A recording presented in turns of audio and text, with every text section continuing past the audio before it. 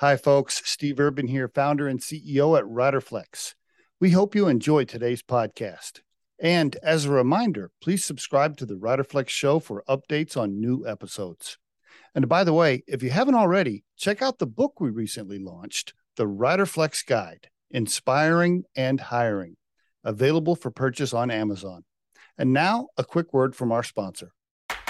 Try the #1 marketing platform for small business. Everything you need from design to marketing to CRM. Learn more at marketing360.com. Marketing 360. Fuel your brand. Otha Smith on the Riderflex podcast. Hello, Otha. How are you? I'm doing well. How about yourself, Steve? Hanging in there, man. Are you in Maryland? Yes, I am. It's good to be home after being on the road so often. You've been traveling a lot lately? Yeah. Last month I was only home 4 days out of the entire month. So That's yeah, tough.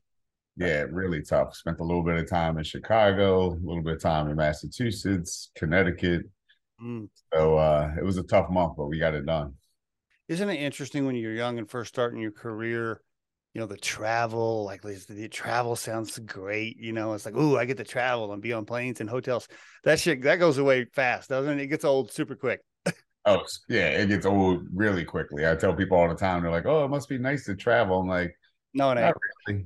I'm like, hotels get old, airports get old, especially when you get delayed. But you do become an expert at traveling with bare minimums to get what you need accomplished wherever you're going. That's for sure. Yeah, no doubt. We could do a whole podcast on flying. Yeah, if I never have to fly again, that's just fine with me. I'm right there with you. You know, unless it's like a little private, jet, like where I could go to like a regional airport and just, get on with a few other people. Okay, fine, I'll do that. But the other stuff, nightmare. Exactly. If it's a Gulfstream, then we're talking different languages. But yeah, totally. Commercial air, that's totally I could do without. Are you in Annapolis? Is that where you live? So I live about 30 minutes south of Annapolis, in Crofton, Maryland. So not too far from the sailor capital for sure. I know the area pretty well. I worked in DC / Maryland area for about 3 years, and been to Annapolis many times. Cool little downtown, and nice little cool little bars and stuff. Cool little area, right? Yeah, I was actually downtown Annapolis yesterday at a place called O'Brien's because they have really good food and they have daily specials. And so yesterday was their mussel special. So $10, big bucket of mussels overlooking the waterfront. Doesn't get any better than that, especially with the weather being like 70 degrees yesterday. Oh, that sounds great. Yeah, your mussels and crab in Maryland when the weather's good outside, like on a patio restaurant. Yeah, that's good stuff. There's nothing like it. Old Bay, they put Old Bay on everything, Seriously. I live in Colorado, and we have seafood restaurants here, but it's not, there's just no comparison, right? There's no comparison. And I remember the first time I went to Maryland, people were like, no, you got to try the crab here. Like it's a different deal. And I remember the first time I had real crab in Maryland, and I was like, wow, okay, yeah, this is a completely different experience. Yeah, I've been here, born and raised here 41 years, and I always say I will go to other places to potentially live for a while, but I got to come back and die in Maryland because I got to have my crabs and seafood. Totally, yeah, totally. So you grew up in that area, then? Is that where your folks are from? So yeah, I grew up in a rural part of Maryland. Annapolis is Anne Arundel County, and so I grew up in southern Anne Arundel County. So very rural part of Maryland. I grew up on about 3.5 acres of land. My neighbors all had equivalent sized property, so very quiet and just very, very sacred to a degree. Talk to me about your mom, dad, siblings. Give me some background there. Yeah, so it's kind of funny because I'm in cannabis because my mom has a doctorate in education. So you can imagine the whole DARE campaign, say no to drugs. And when I left my corporate job to get into cannabis, she was like, so you're going to start selling dope, huh? I'm just like, No, not doing that. But That's pretty funny. yeah, she rose to the ranks. She started off as a English teacher when I was a kid, and then grew to become a principal and then superintendent and so forth. Wow, Uh, cool. Wow, that's great. Good for her. Wow, great career. yeah. And my father was a computer programmer. Okay. He's, like most living so close to Washington, D.C., he worked for the government as a contractor. Okay. And so he did that, and that's what got me into computers and technology. I have two sisters, one older sister, and she runs a daycare facility and has been doing that for, man, I don't even know, probably 20, 30 years now. Okay. I have a younger sister who works for the government as well. So she's a contract specialist. So Okay. she handles all those big contracts that, take place with the government and so forth. So she has a pretty demanding job because she works for FEMA. Ah, And really? Okay. All right. yeah, and then you have me. So I'm in the middle. So Do your mom and dad still have that property there that you talked about, or no? yeah, so unfortunately my father, he passed away close to 9 years ago. Oh, But my mother still has the property. So at cool. the time I was actually living in Baltimore prior to my father passing away. So, once he passed away, I moved as close as possible. So that's why I now live in Crofton because I Uh, mean my mom is 75 years old, three and a okay. half acres of land, pretty nice size house. It's a lot for her to manage. So I'm here taking care of her a lot of the time as well. Wow, it's interesting you bring that up. My mom lives in Oklahoma, and her and her husband, they're in their late 70s. Last time I was there, and they have 10 acres. And last time I was there, you can just tell like it's harder. It's just harder to maintain. Just little things, right? Whatever it might be, little repairs, this and that. I mean, to keep a place up like that when you're in your late 70s, it's hard. And good move on your part to get closer because she'll probably need you more as it moves along. Yeah, for sure. She keeps me busy. That's for sure. But especially in the wintertime, because the house is all electric. So we have a wood burning stove and, she can't be lugging in wood or splitting wood, all that stuff. So Okay. it's been interesting to say the least. Mm. Were you a good kid? I mean, were you like straight A student? Were you a rebel? Like what kind of kid were you? Oh, I was absolutely a rebel. Were you? Okay. Yeah, just growing up with my mom being a teacher at first and just like putting such a heavy emphasis on school. I just rebelled. I was like, I don't want to do school. Like you're preaching it all the time. My, friends would know me as, your teacher, your mom's a teacher. So I would get bullied a little bit. And I'm like, I'm going against the grain then. And so yeah, I did enough to pass. School always came relatively easy to me. I really didn't have to study. So, I look over things, scan over stuff, and then take the test and get a B or a C and be happy with it. But BRC. Okay. All right. All right. yeah. Did you ever get in any trouble? Did you ever have to call dad from the sheriff's office or anything crazy? Anything cool? Oh, absolutely. Again, that's why I'm in cannabis, man. So I started smoking cannabis when I was like 15 years old because the area that I grew up in, with everyone having 3, 4 acres of land, it was notorious for growing cannabis. Gotcha. My Okay. neighbor behind us actually got busted years later for growing like acres worth of cannabis. So you can imagine he got some linebacker years for that. But Mm, mm. yeah, I definitely been arrested. DUI once, Oh, cannabis possessions. yeah. My parents bailed me out, so I gave them a challenge, that's for sure. Who was who was tough? Like, who was up more upset? Was dad tougher on you when you got home from that, or was mom, or were we kind of equal? I was just curious. Oh no, it was definitely my mom. My mom, she was like, you're ruining my reputation. This might hit the news, blah blah blah. And it's like, and my dad was just so chill. Like when my dad graduated high school, he moved out to California, San Francisco, California. Okay. And so he was out there doing the Haight Ashbury movement, the big hippie movement. Oh And wow. Oh okay. Yeah. So he's like yeah.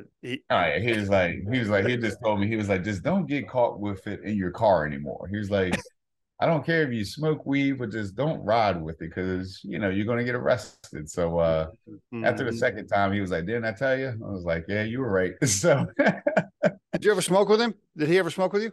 nah, so we never had that opportunity, unfortunately. But we did damn sure drink a lot together. That's for sure. I remember I got two sons. They're both grown, and the first time I smoked with my youngest son, and I think now I have smoked with my daughter too. We have four kids altogether, but the first time I smoked with one of the kids, Spencer, he was here at the house, and we were on the back porch, and we smoked, and it was weird for me. Like it was just like I was having like I was standing there. I'm like, man, I'm trying to relax, but can't really like this is odd. Like I don't know how to act. I don't know what to say. This is weird. I've gotten better at it now. I'm better at it No, now. First time was odd for me. It felt no, odd. no, I'm right there with you. So I have a daughter who's 20, goes to school at Virginia Tech she's studying to be a veterinarian. So Oh, shout cool. yeah, so shout out to my baby girl Alana. But Awesome. Awesome. she had never smoked before, but she was curious, once I got into this industry and she was asking what I was doing. And then of course she asked me like, do you smoke and all that? I was like, yeah, absolutely. So I do remember on spring break, we were driving back from Virginia Tech, which is about a 5-hour drive back to Maryland. And it was like, you want to smoke? She was like, yeah. And her eyes lit up. And I was like, open up the glove compartment. And she pulled out a joint and we started smoking. And I'm right there with you, Steve. It was a little awkward at first for like a At good, first, yeah. yeah, for like a good nanosecond. I was like, what the hell am I doing? But I was like, man, this is awesome. I mean, having the ability to bond with your kids and have them feel comfortable to, smoke cannabis with you or just tell you information is a beautiful thing. So it was Yeah. a special moment. Now, so all the time growing up, like when she was in high school and all that, like she never knew that you smoked. Oh, I hit it really well, like super well. Wow. Wow. Yeah. Damn. You must. Yeah. Wow. Okay. Where Yeah, are you? Go ahead. especially in the winter time, because she would always say to my wife, like, Daddy's always in the bathroom, because I would always just go to the bathroom, turn the fan on, and smoke in there. So, now many years later, I'm like, those times I was in the bathroom, I was actually smoking a lot of. That's pretty funny. That's pretty good. Are you married or what's your social status? Yeah, so married, been with my wife 16 years in total, but been married for 9. I held out pretty long, as long as I could. She eventually said, "Hey, well, she kind of dropped the hammer and is like, hey, look, are we doing this or not?" Yeah, she was like, "What are we doing here? Are we doing this or not? Like, well, we just playing house, or we gonna make this a reality?" So, we took that big leap, and it's been a great experience. That's cool, man. What she do for a living? So she is a project manager for a large plumbing company, one of the largest in the country. So, Okay. I always make the joke and say, you're the sexiest plumber alive. Working in an industry that's completely dominated by men. It's Totally.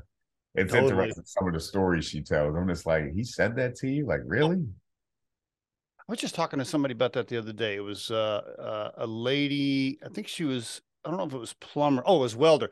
She was like HR for like a welding company, And I asked her. I was like, the language, the style, the man. I'm like, she goes, oh yeah. She goes, She's we probably don't heard really. it all. She's like, we really don't have HR here. Yeah, Yep. yeah, Yep. yeah. Your wife's probably she probably hears things, and she's like, okay. Uh, Oh in a, yeah. in a normal world, you'd be fired for that, but we'll just move on. Oh yeah, 100%. It reminds me of my days when I was in college and I worked for United Rentals, a rental company to contractors and construction. And it's a different talk, Oh, totally, totally, it's a totally different talk, and completely. Yep. totally acceptable. It's just the way it is. But that was a learning curve for me. I was like, damn, okay, I could just really say whatever's on my mind and use whatever language I want, and I don't get in trouble for it. This is a cool industry. I had one of those experiences. My dad was in the oil field his whole life, And at one point he had a roustabout service he had like a couple of backhoes and a bulldozer, and he would, do projects. And I was in junior high, and I got to go to work with him one day. And I got there, and all those roustabout old guys were standing around in the yard.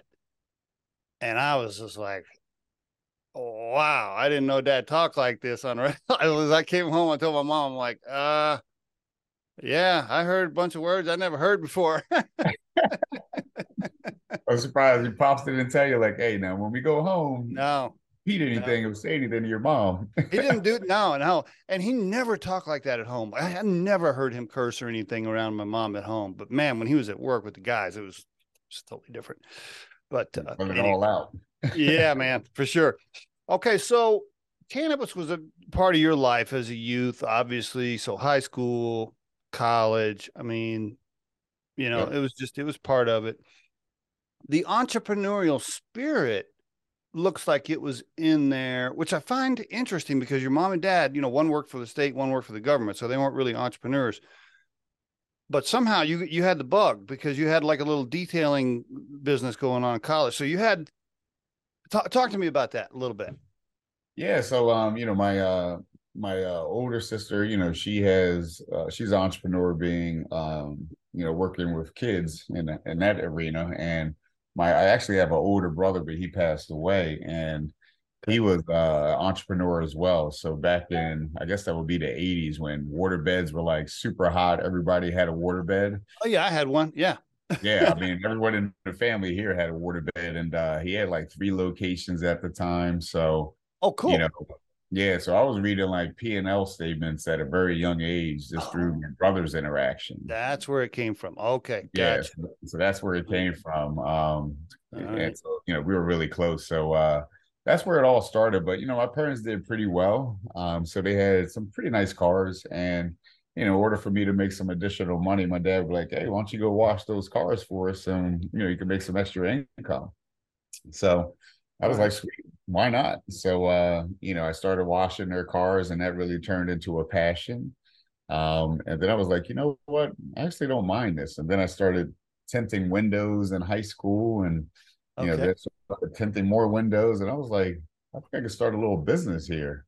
And All so right. that's when I started aggressive detailing. I remember thinking about, what am I going to name this company? I don't know what to name this company. Then my high school friend said, name it after your personality. So I was like, aggressive? He was like, absolutely. All right. Yeah. And Yeah. so that's how aggressive detailing was born. And when I initially started it, I can remember like yesterday, I printed business cards off of a home computer. Yeah. I printed flyers at home, and just started passing the flyers out, dropping them in mailboxes throughout the neighborhoods. And Okay. it grew from doing residential work to eventually starting to land contracts with dealerships, car Whoa. dealerships. Whoa. Did you have to hire an employees or Oh no? yeah, yeah, absolutely. I mean, when I first started off, I was using temp work, Okay. just Okay. because I was like, I don't know how sustainable this is. I don't want to hire people and it's just be like a rush and then Mm, nothing mm. happens. Yeah, good idea. So I hired temp workers at first, but as you know, like they're not. It's hard to get skilled people when it comes to detailing cars when it's just temp work. Yeah. Yeah. Yeah. So as the company grew and I started to get these relationships with dealerships, I was like, all right, now I got steady clients and steady income. So that's when I started hiring people. Okay. And then we grew that to start doing boats. So I started getting contractual relationships with marinas, and then we started doing small planes like Cessnas. I mean, anything that had a engine in it, we were detailing it. Nice. Nice. That's So great, that's man. And you were doing that while you were going to school. You started it while you were in college, right? Or no? yeah, I really started it when I was in high school. My Okay. senior year of high school, I started it, and then took it full blast when I graduated high school. Okay. Um, Went to school at Virginia State in Petersburg, so I put it on ice for a little bit. But my phone just kept ringing and ringing. So I said, you know what, Mom and Dad, I know you're not going to like this, but I'm dropping out of school. Oh, oh, yeah. Okay. Yeah. They weren't happy. Mom definitely wasn't happy. Definitely not. So I did my freshman year at Virginia State in Petersburg, Virginia. I came home, dropped out of school, Alana was born, started the detailing business, and yeah, just ran with it. Had like 15, 20 employees at the height. I was able to put myself through college with that business, and then Because you went back to school, went to Bowie State University, so you went back to college. Yeah.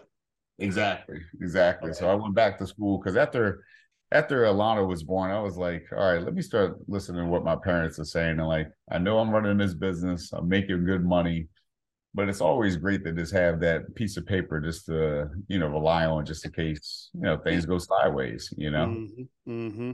So I went back. There had to be a moment there where so the timeline, if I understand it right, is right about the time you're quitting college. You also have to come home and tell your parents that your girlfriend's pregnant, and your dad is like, okay, so here Yeah, he's he's quit like, here we go. school. Here we go. Now I'm gonna have to take care of a kid. Yeah, I can just see the look on his face. Yeah, it was intense. Like I said, he was so chill and relaxed. He was like, well, you better figure it out. Yeah, you And better figure it out. yeah, and so I figured it out. My mom was, Yeah. happy, of course, but also like, yeah, you really better figure it out. But it went good. So you did well. I mean, you ran it for what, 8 years? Why'd you stop doing that? 2008, my brother. Oh, So yeah, yeah, got to.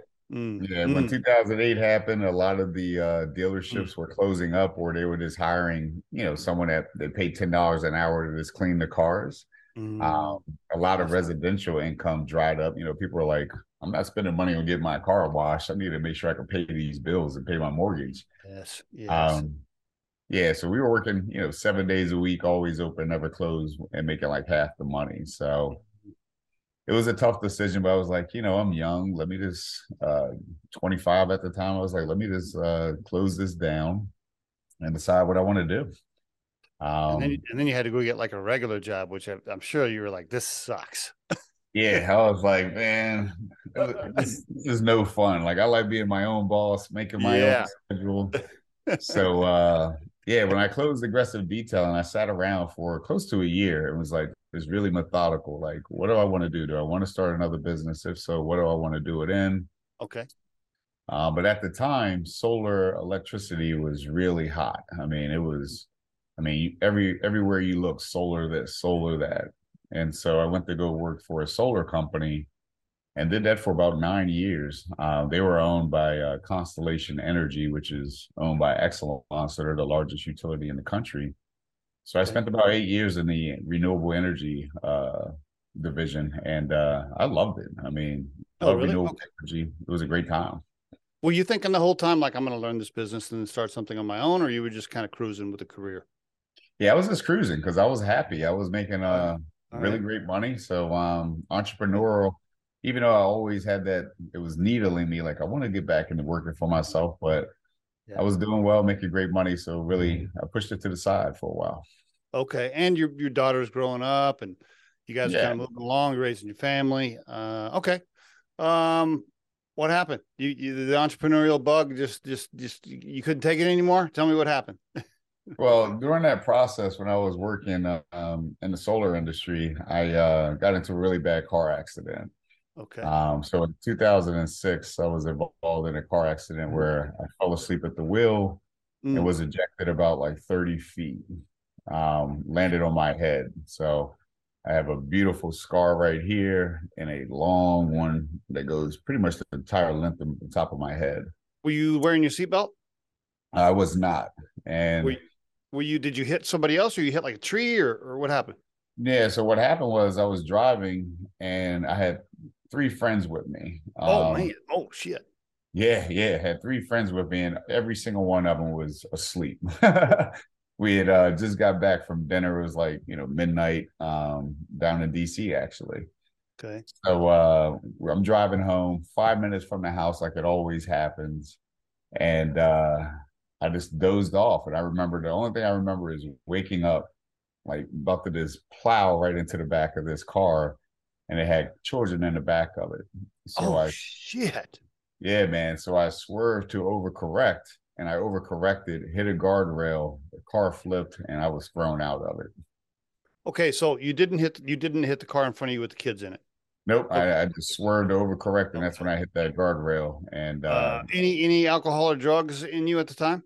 no, no, thank God, thank God. Yeah, no shit, bro. Because you might have went to jail. We might not be talking right now. Yeah, yeah, I might be behind bars right now. Were your friends hurt as well? Were they talk to me about that? Yeah, so they walked away with no injuries, similar to the ones I sustained. My friend's girlfriend, she did lose like two of her teeth. Okay. So that was tough, but I was pretty much pronounced dead on the scene. Mm, Luckily for me, my good friend at the time was going to school at John Hopkins to become a doctor, which she is today. okay. So she's the one who used that, her medical instinct, ran to my aid, until the helicopter arrived. So I definitely owe her, Mm, everything. I wouldn't be here if it wasn't for her, because I was pretty much like, leave him mm, alone. He's pretty much dead. wow. Here for Life changing event. Obviously, yeah. Yeah, Life. man. Here for a reason, that's for sure. Or are you? Do you have? Are you a faithful guy, or are you now, or what's your status? Are you? Do you say prayers every day, or I'm guessing you were saying some that day? Yeah, yeah, no doubt. I don't pray every day, but I've always had a faith, believing in a higher power. But after that Okay. accident, it definitely, Yeah. reinstilled it that, there's someone out there who's looking over us all, and Yeah. some he decides to take, someone he decides to leave because there's more work to be finished. So Mm. Did you wake yeah, up on Did you wake up on scene, or you woke up in the hospital I woke up in the hospital days later. days later? Wow. Yeah, Okay. yeah. So I suffered a traumatic brain injury as a result. Um, Okay. and that's what changed my path, ultimately, because when I was released from the hospital, I was prescribed just a deadly cocktail of opioids. I mean, Yep. you know Yep. how it works. Absolutely. This is what happens. They just write prescriptions for the OxyContin or whatever. Yeah. Yep, Oxycontin, Xanax, Percocets. I mean, you Yeah. name it, I was prescribed it. And Yep. to put that in context, like prior to that car accident, I can remember on like one hand how many times I've used a pill for anything, Okay. even a headache. And so when I was forced with this decision, like, all right, well, here's your bag of drugs that you got to use for the rest of your life, I'm like, really?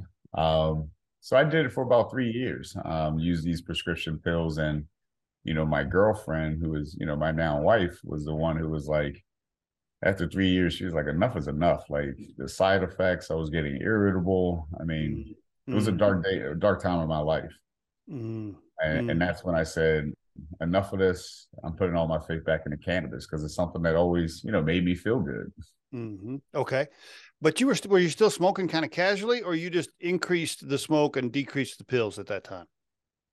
Yeah, so it was a blend. So I, weaned myself off the pills by, using cannabis. Okay. And that took about, I want to say like 6 months. Wow. Mm, Definitely the toughest thing I did in my life, man. mm, By mm. far. But I was able to get completely off of pills and just use cannabis moving forward. Did you see that series with Michael Keaton in it about the OxyContin up in West Virginia or whatever? I mean, damn, that was like, holy shit! These people are getting hooked on these pills so easily. What was the hardest pill for you to stop taking? I would say it's probably with Xanax, Okay. because that's benzodiazepine, and so it just changes your chemical imbalance in your brain, man. And a lot of people, it's clearly defined, and if you read the fine print, that once you stop taking Xanax, suicidal thoughts can start to happen. Did that happen? Did Oh that yeah, happen? oh yeah, Really? absolutely, absolutely. Because it just changes your whole mindset, and so Xanax was definitely the toughest to cut loose. Were the suicidal thoughts, was it because of pain and your mind is saying, I don't want to live with the pain, or just other hallucinogenic? I don't, yeah, educate me a little bit.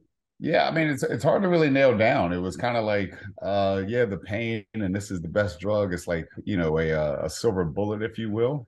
Mm. So it's like the one thing that I knew, if I took that, I would always have instant relief. I'd feel calm because, suffering a TBI, like I've never had anxiety. And once I suffered that TBI, now I have crazy anxiety.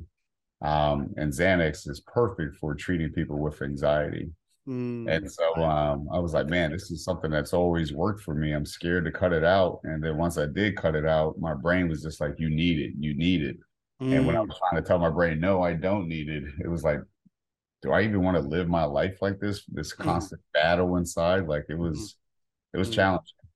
How did you go back to work right away? How long did it take you to go back to work? It took about, man, it's hard to keep, it's Yeah. hard to really put that into a time because there's so much was lost. But I think it took about 3 months before I went back to work. Okay. Yeah. All right. All right. So this event really catapults you further towards cannabis being a relief and a substitute for these shitty ass pills, and you became even more of a fan about what cannabis can do for you beyond just having a good time and getting high. You really started diving into that. Yeah, it totally changed the way I view cannabis. Like before, I was just like, oh, it's just something I like to do because I get to catch a buzz and Mm-hmm. whatever. But after using cannabis and being more conscious about my cannabis use, I was like, this is a medicine, you know? Mm-hmm. I started doing research into it. And I was like, holy shit, like cannabis has been used for thousands of years as a medicine. I Yes. mean, it wasn't until like the 1920s where, the US made cannabis illegal, and that was all driven by racist motives. Mm-hmm. Um, so that's when I was like, this has always been a medicine. And so I really started to dive into it. But, fast forward many years later, and Colorado becomes the first state to actually legalize cannabis for recreational use. Mm-hmm. And I was one of the first people on a plane out there. So I was like, I got to see what this is all about. And I'm Yeah, yeah. wide open, you know? Okay, so how does the entrepreneurial piece start? Walk me into Tetragram. And by the way, let's just get this in here real quick. It's tetragramapp.com. Tetragramapp.com is the website.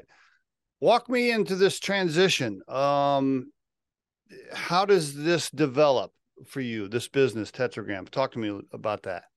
So when I went to Colorado, and I went into a dispensary for the first time, I was just blown away. Like definitely had that WTF moment. Like I thought I knew everything there was about cannabis. And when I walked into that dispensary, I was like, holy shit, like I've only seen cannabis in flower, but now I'm seeing it in concentrates and all these other different form factors that you just don't see in the legacy market.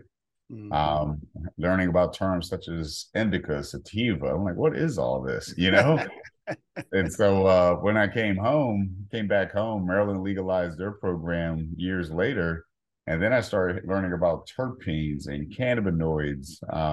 Terpenes is what gives cannabis its smell and its taste, and different cannabinoids that give it a certain effect as well. So I was like, there's so much more of this. And everyone that I talked to said, it's best to keep track of what you're using because there's so many products to choose from. Cannabis affects everyone differently. There's no way you're going to figure it out on your own, trying to recall all this by memory. Mm-hmm. And Mm-hmm. so that's what I had the light bulb effect. And I was like, because I would see dispensaries selling paperback journals to patients saying, here's a journal, write down what you're using, how it made Oh, you feel. oh, see, okay. Yeah, and every person I talked to that had a medical background, because here in Maryland, every dispensary has to have someone with a medical background at the dispensary so that they can provide that hand-holding approach and cannabis Okay. education.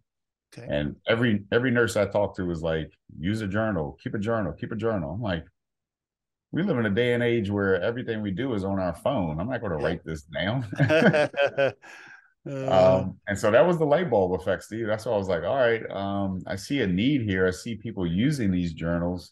Why don't I build an app so that people can keep track of all that information on their phone? Love it. Now I'm guessing the first thing you did probably was like, okay, has anybody built an app? Is there any competitors? I'm sure you looked.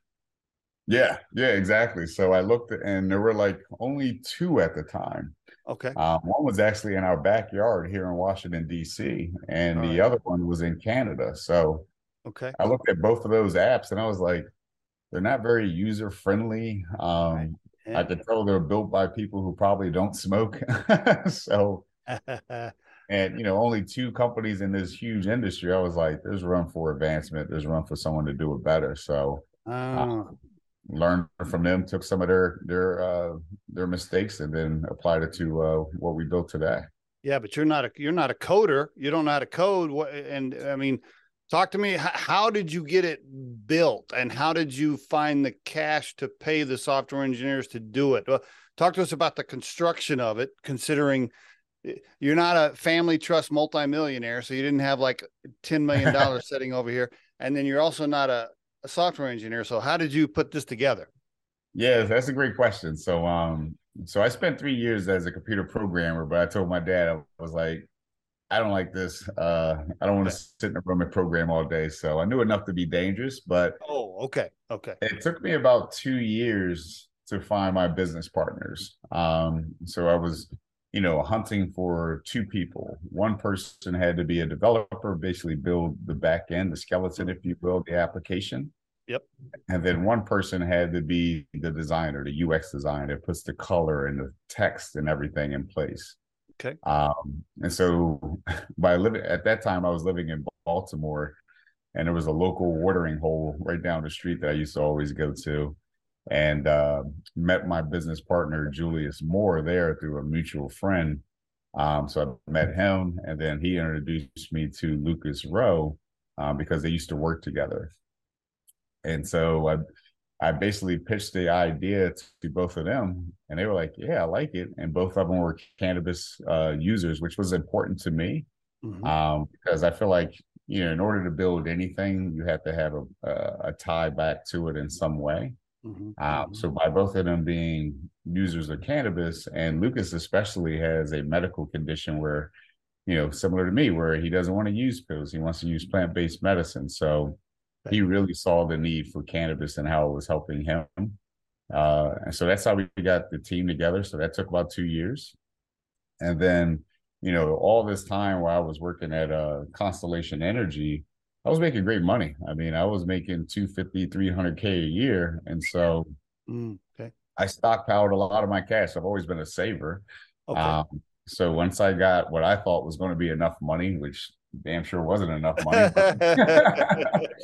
Never is. It never is. Exactly. I said, all right, once I get 100 grand liquid, I'm leaving corporate America. And that's what I did. So I took that 100 grand, left corporate America, focused full time on building Tetragram with Julius and Lucas. So we built the beta version that's out now, I'd say 95% in-house.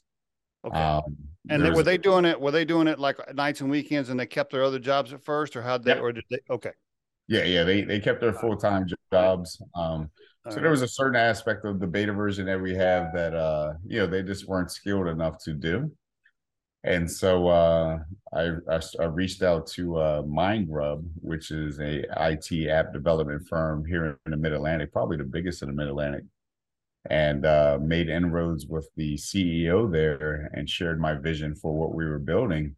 And he was like, I really like this. I really like this. I see a lot of potential with what you're building. And so he came in and said, we'll build out the remaining pieces. And I paid cash for that in order for them to build that out. So we got that beta version out the door pretty lean. Okay. So your co-founder, are they co-founders or business? How you guys got it set up on the structure? Co-founders. Yeah. Okay. Did you split 30? What was the ownership structure? Can you share, or do you want to share that or no?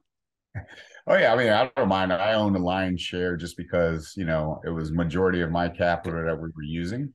Okay. Plus it was my initial idea. So, I own close to 80% of the company. Okay. So you're in control. So, and then you get this app development company to finish it off. You pay cash for that. Now, how were you living? Well, I guess you were just, your wife's salary was paying the bills. How are you surviving at that time? I'm just curious financially.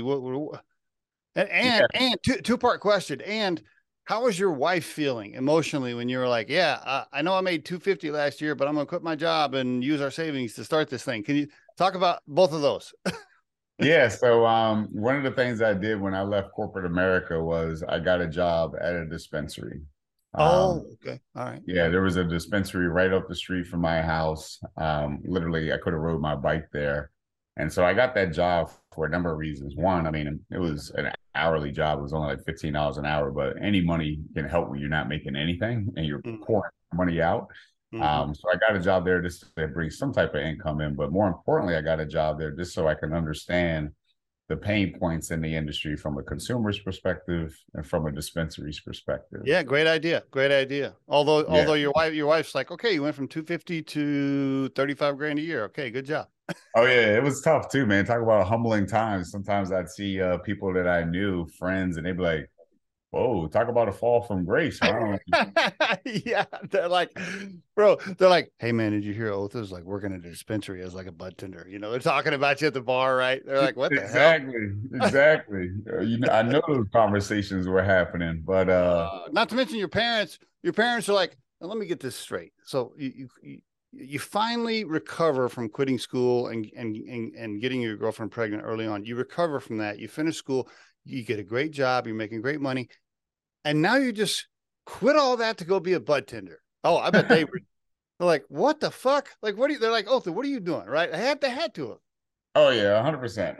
But I like my friend said, I have an aggressive personality, and people know that when I put my mind to something, I'm a win. Like Okay, I cool. always joke and say like my plan B is to make my plan A work. Yes. Yes. Okay.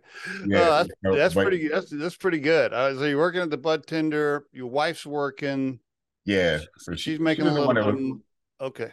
yeah, Okay. my wife working, she makes really good money, so she was able to support us while I was building this thing out. So, that's something I was very fortunate in because a lot of people don't have that support system. So it worked out really well for me. Bro, my third year. So when we started, I was same thing. I was making around 250 as a COO and CEO for a couple of $50 million companies, retail wholesale. And I quit to start Riderflex, our recruiting firm. And the first year I paid myself nothing. The second year, I think I paid myself 30 grand.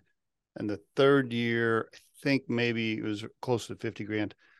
And I remember, I'll never forget my wife. She's like, one day she's like, she goes, I know you're really enjoying this and this is your passion, but if you don't start making more money, this ain't gonna work. No, I'm right there with you. Like, she definitely gave me a timeline. Like, all right, I'll give you Yeah. what the average company takes what, like 3 to 5 years before they start getting cash flow positive and can actually pay themselves.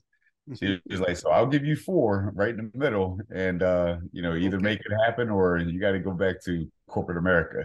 That's fair. That's fair considering she was supporting you, right? Like because the reality is, and I tell my wife this, like if it wasn't for our wives, it sounds like we were both in the same situation. If it wasn't for our wives and their jobs at the time, we may not have been able to do it, right? Oh Probably yeah, couldn't have yeah, done it. Yeah. Yeah. yeah, 100%. Because that 100 grand that I had saved, I mean, we blew through that so quickly, and I was just like, damn, I thought this was going to last us, but that's just the life of entrepreneurship. No doubt. So right now is probably a good time. Why don't you, as the company stands today, give us the tetragram elevator pitch for everybody that is just now hearing about it. Give us the pitch. Tell us about it.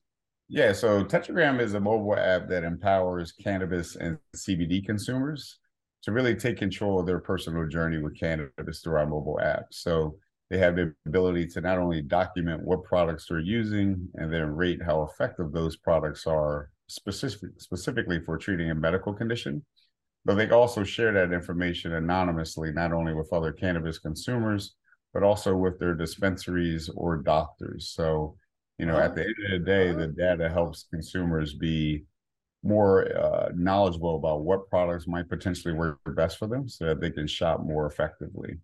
Um, mm. and then all the data that we collect on the back end anonymously, we provide back to dispensaries, brands, and doctors so that they can have a better understanding of products that are in the market and their potential effects.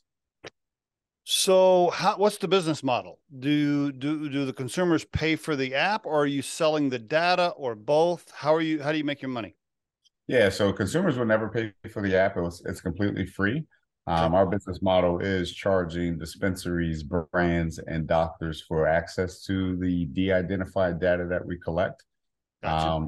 In addition to that, we also are involved in research. So, Right. our platform is utilized as the data collection partner with universities and independent researchers. And that's not only with cannabis, but also for mushrooms as well, which is something that we have a lot of interest in.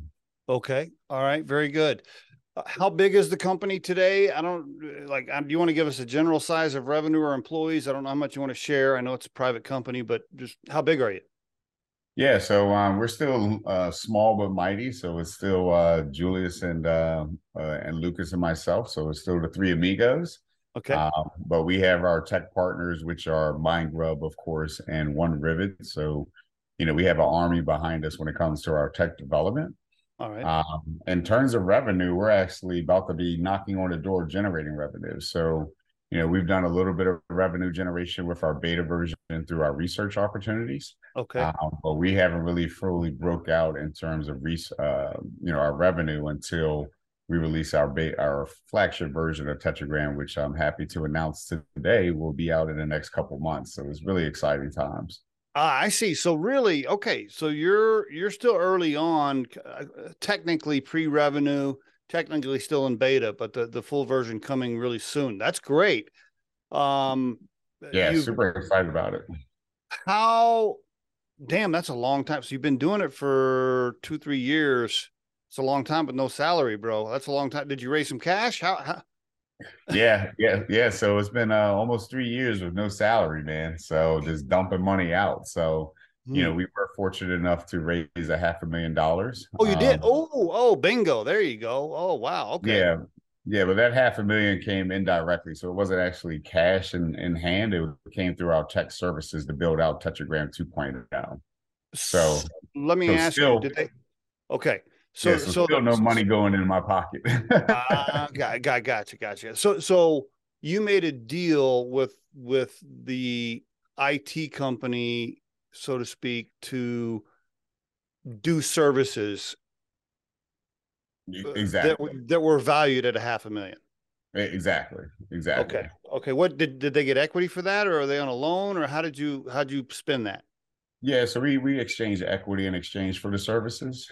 Great job. So, Great yeah, job. Great job. yes, yeah, best way to do it, and that was at a $4 million evaluation. So, What? Who who said you were worth 4 million? You and your co-founders?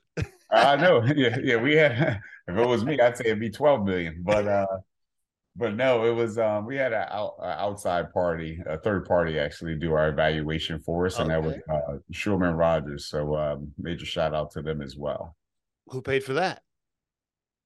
That service. Coming out of my pocket.